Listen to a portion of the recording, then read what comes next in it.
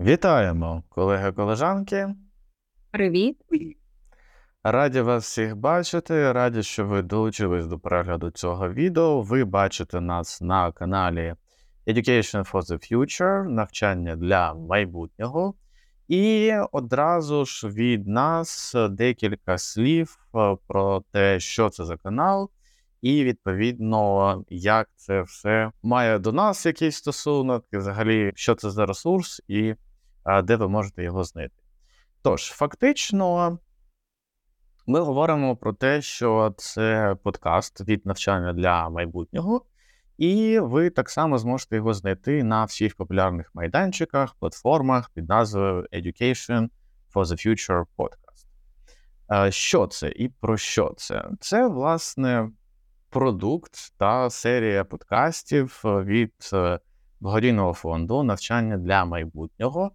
І так само ми будемо раді, якщо ви долучитесь до нашої спільноти і на веб-сайт, відповідно, і на наших соціальних мережах, зокрема в Facebook, Instagram і WhatsApp. Однак, що ж це за фонд? Та що ми взагалі робимо і, скажімо, які наші прагнення в тому, щоб кооперуватись і продовжувати нашу діяльність.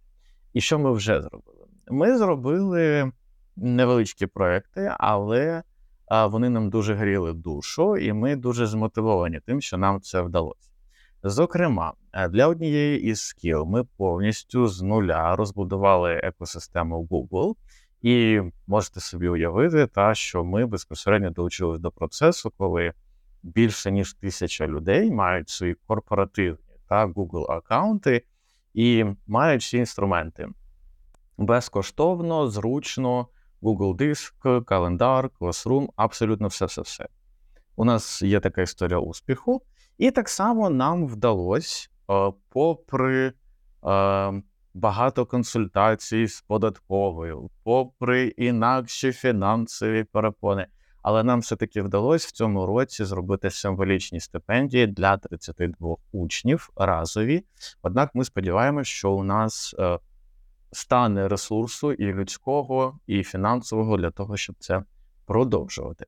Однак, наша назва дійсно навчання для майбутнього, тому ми вважаємо логічним довершити цей компонент і, власне, розмовою із нашою спільнотою про те, яке місце взагалі у цього навчання та зараз, що взагалі відбувається з освітою і, що називається, як нам з тим жити і як нам то покращувати.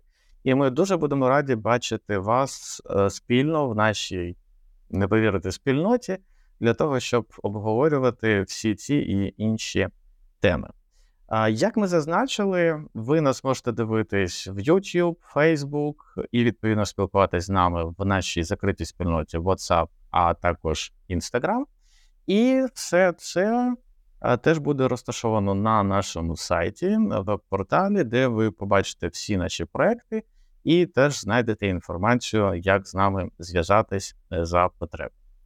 Однак, будемо все ж таки переходити до обговорення. І давайте почнемо з представлення. Тож, Альоно, прошу, розкажи про себе і чому ти, власне, долучилась до такого процесу. І, власне, взагалі декілька слів. Прошу. Привіт, Михайло, привіт, друзі. Перш ніж я представлюся, хотіла зазначити, що може скластися враження таке, що ми будемо говорити про освіту. Так, але ми будемо говорити про неформальну освіту, про освіту для дорослих. В принципі, для цього ми і зібралися. Чому ми про це і чому ми маємо право взагалі про це говорити? Мабуть, я не буду все про себе розповідати, багато хто з вас мене знає в нашій спільноті, так, і не лише. Але я маю більше 20 років вже досвіду у сфері, в тренінговій сфері, в сфері фасилітації, в сфері модерації, тобто все, що стосується проведення навчальних заходів для дорослих.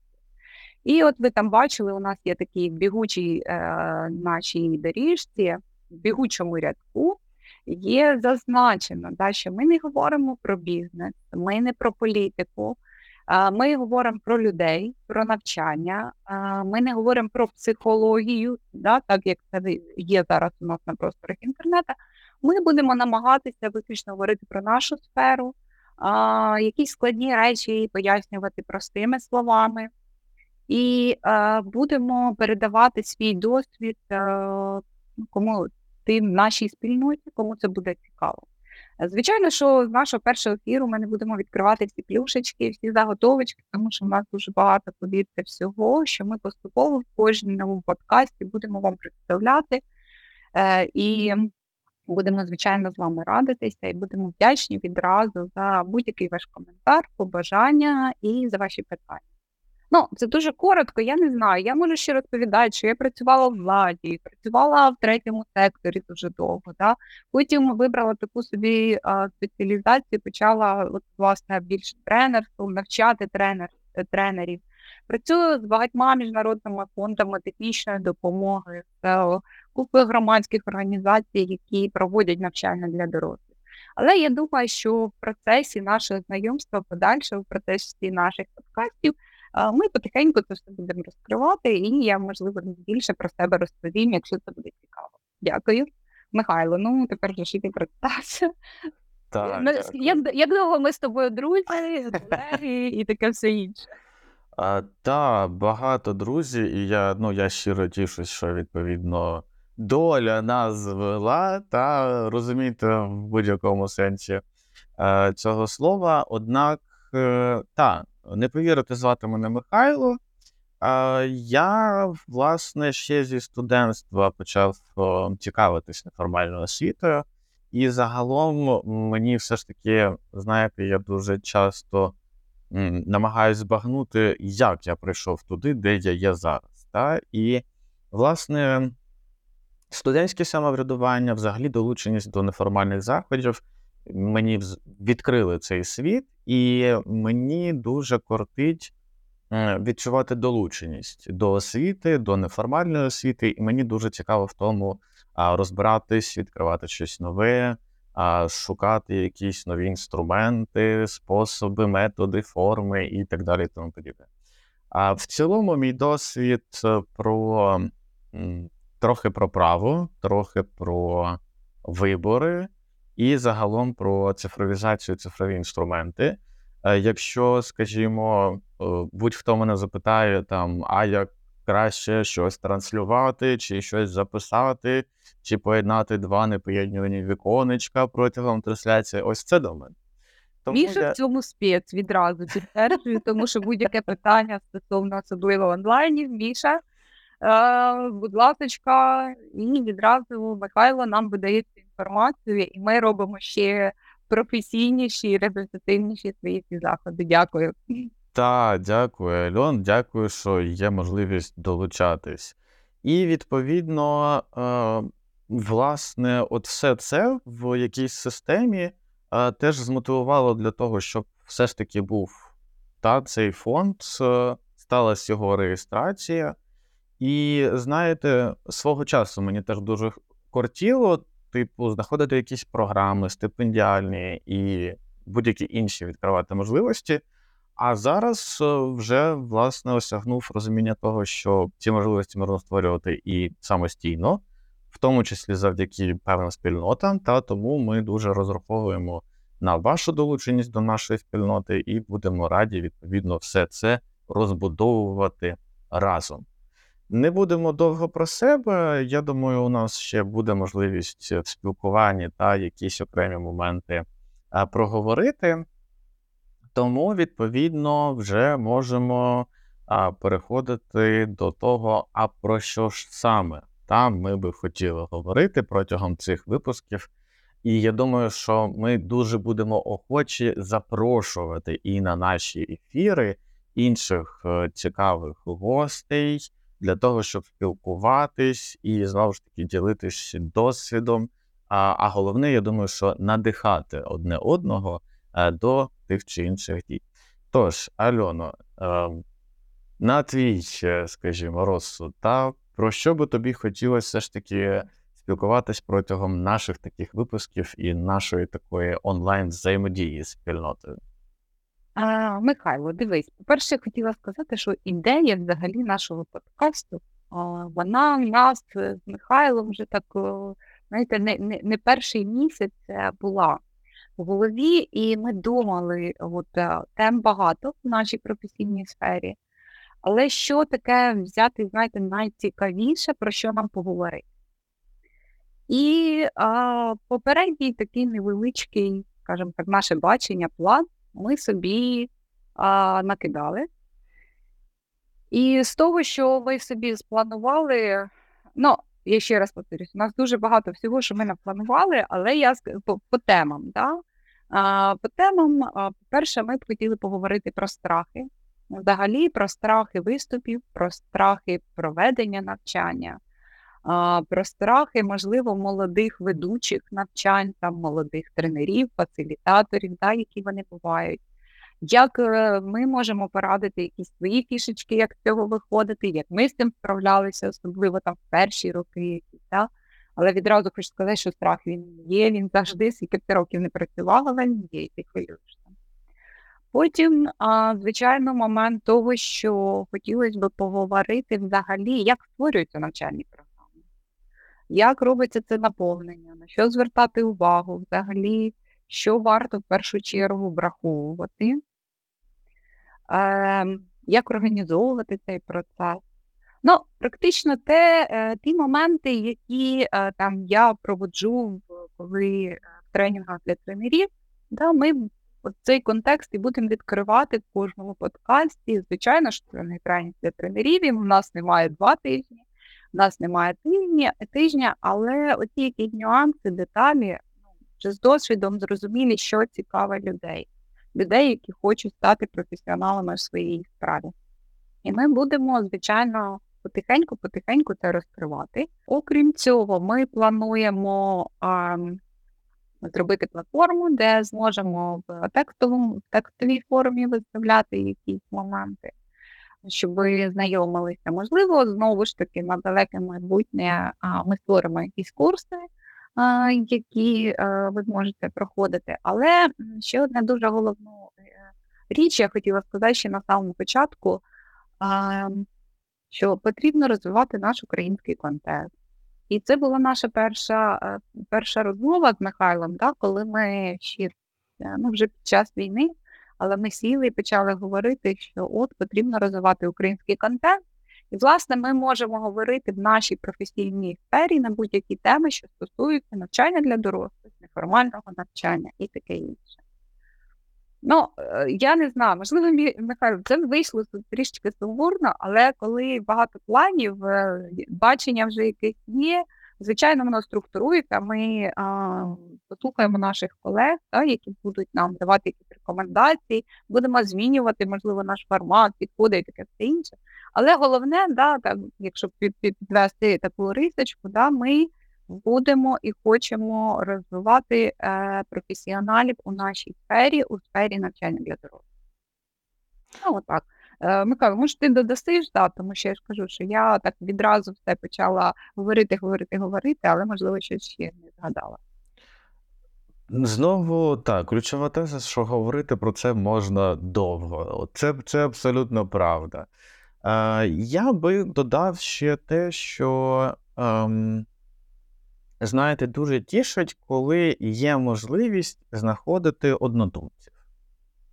І дуже тішить, коли певні ініціативи, власне, можна просувати якоюсь групою людей та якимось колективом.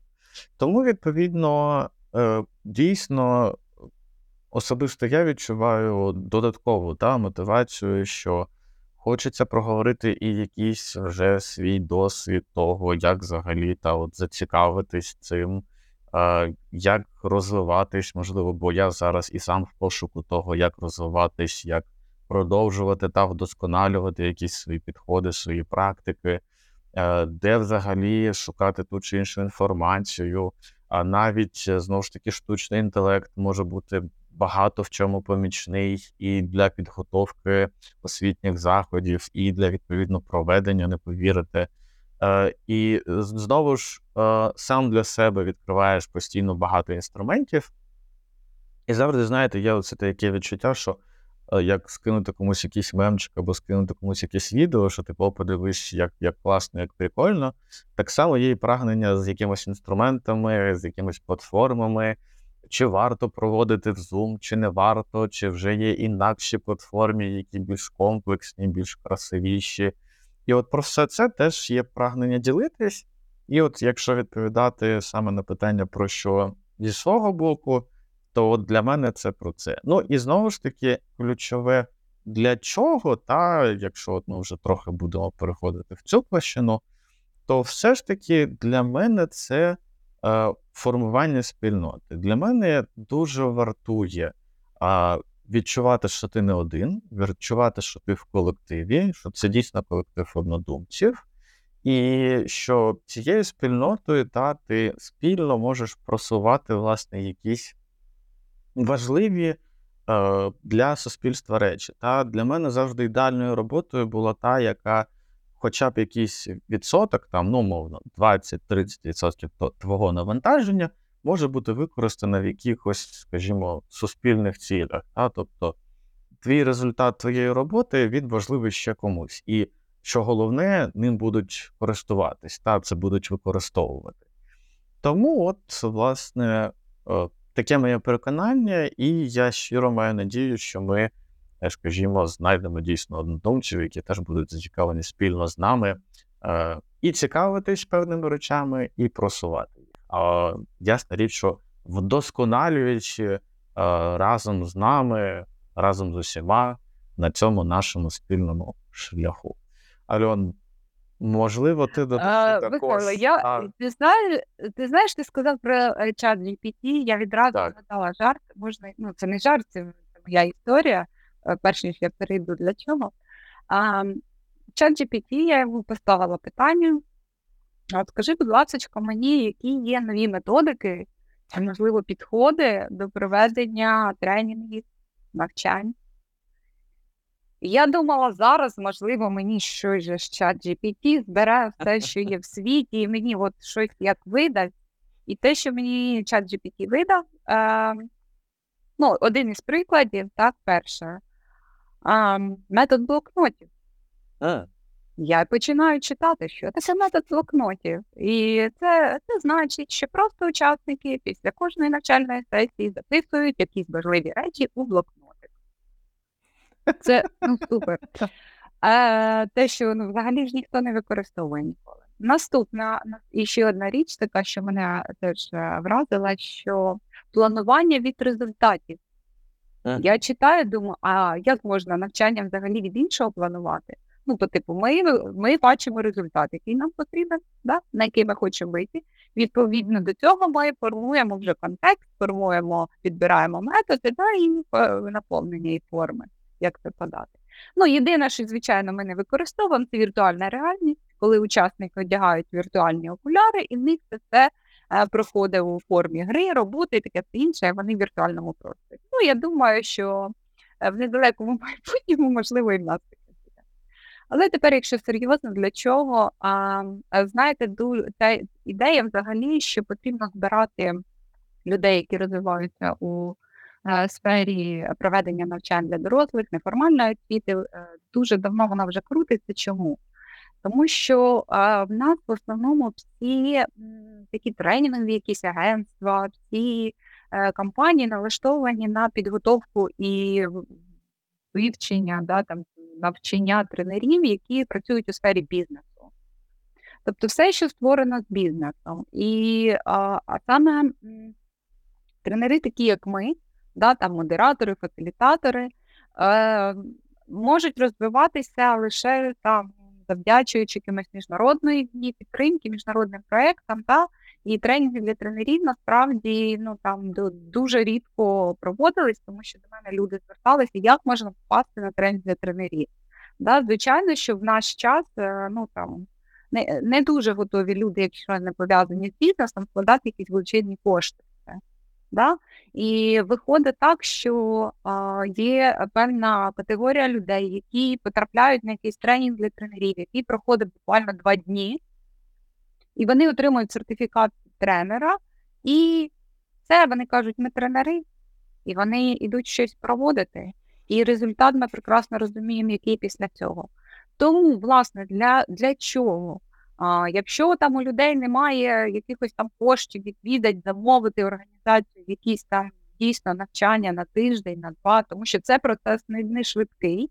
Відразу скажу, там у нас був досвід, коли ми з 200 навчених тренерів, у нас залишилась команда 12, але це протягом багатьох років. І ця команда завжди удосконалюється, ця команда завжди зростає, і ця команда ми використовуємо свою методологію, і ця команда завжди росте і рухається вперед.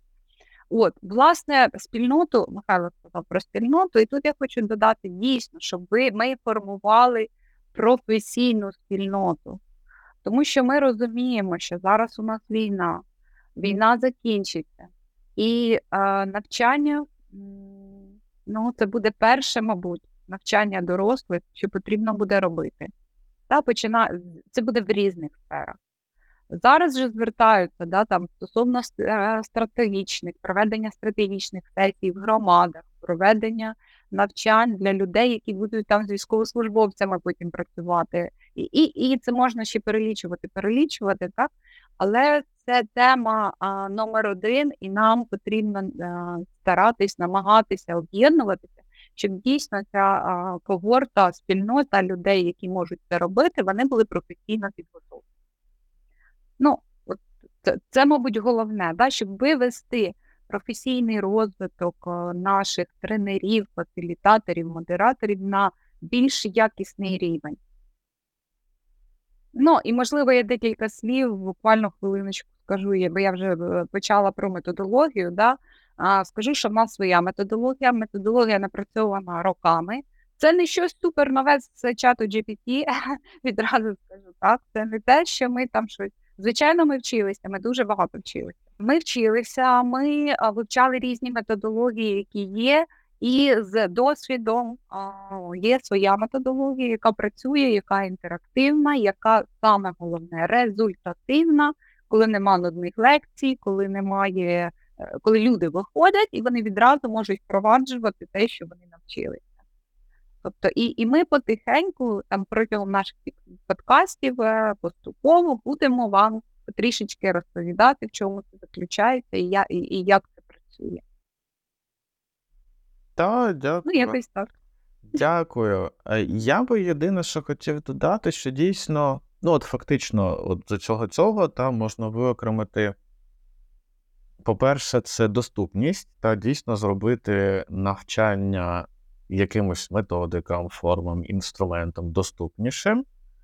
І що для мене теж важливо, знаєте, буквально поки Альона говорила, намалював собі таку аналогію. Коли ми говоримо вчитель чи вчителька, ми одразу у нас змальовується якийсь образ, образ людини, там перед дошкою, там в якійсь класній кімнаті і так далі, тому подібне. Прошу? Крейдою. Та. Деколи вчителі, вчительки захоплюються, локоточки в крейді, ще щось, І так само дуже-дуже хочеться, щоб така ж стала асоціація була і словом, наприклад, тренінг, або і словом фасилітація. Тому що, знову ж, на жаль, дуже багато, і я постійно вкотре я можу до Альони приходити в кожній дружній розмові казати: слухай, знову називають там якусь лекцію на 1 годину тренінгом, що з цим робити і так далі, тому подібне. Ясна річ, це класно, що люди проявляють ініціативу, організовують свої заходи, діляться своїм досвідом.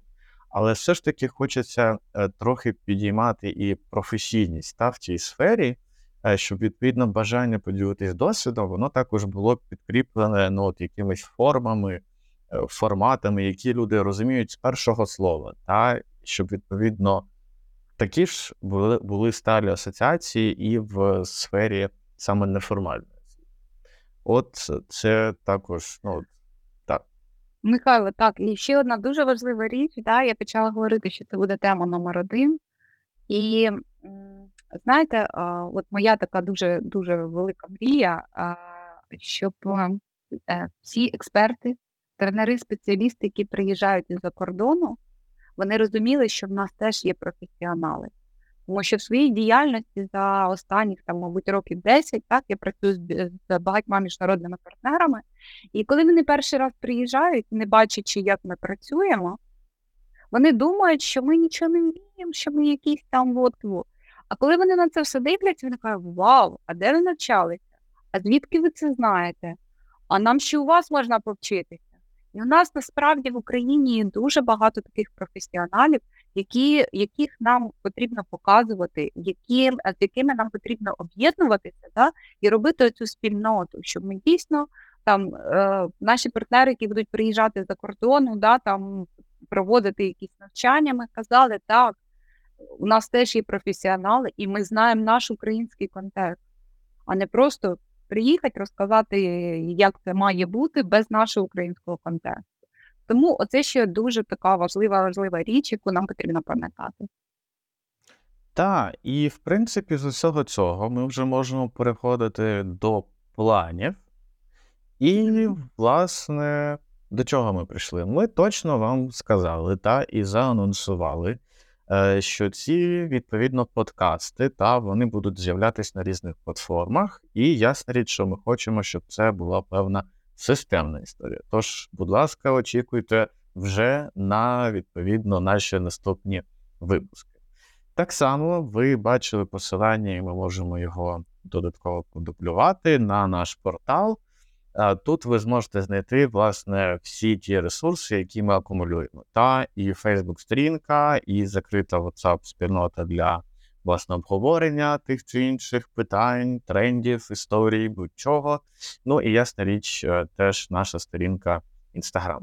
Ну і взагалі на портал вже і Альона зазначила, і я зазначив дуже багато планів, тому що ясна річ, що ми дуже довго підбирали і врешті знайшли той самий інструмент, який дозволятиме і курси публікувати, і закриті спільноти робити, і обговорювати, і публікувати матеріали. Тож дуже сподіваємось, що знову ж таки завдяки вашим теж побажанням, зворотному зв'язку від вас, ми разом збудуємо ту саму спільноту, в якій нам буде цікаво, і яку ми будемо разом прагнути розвивати.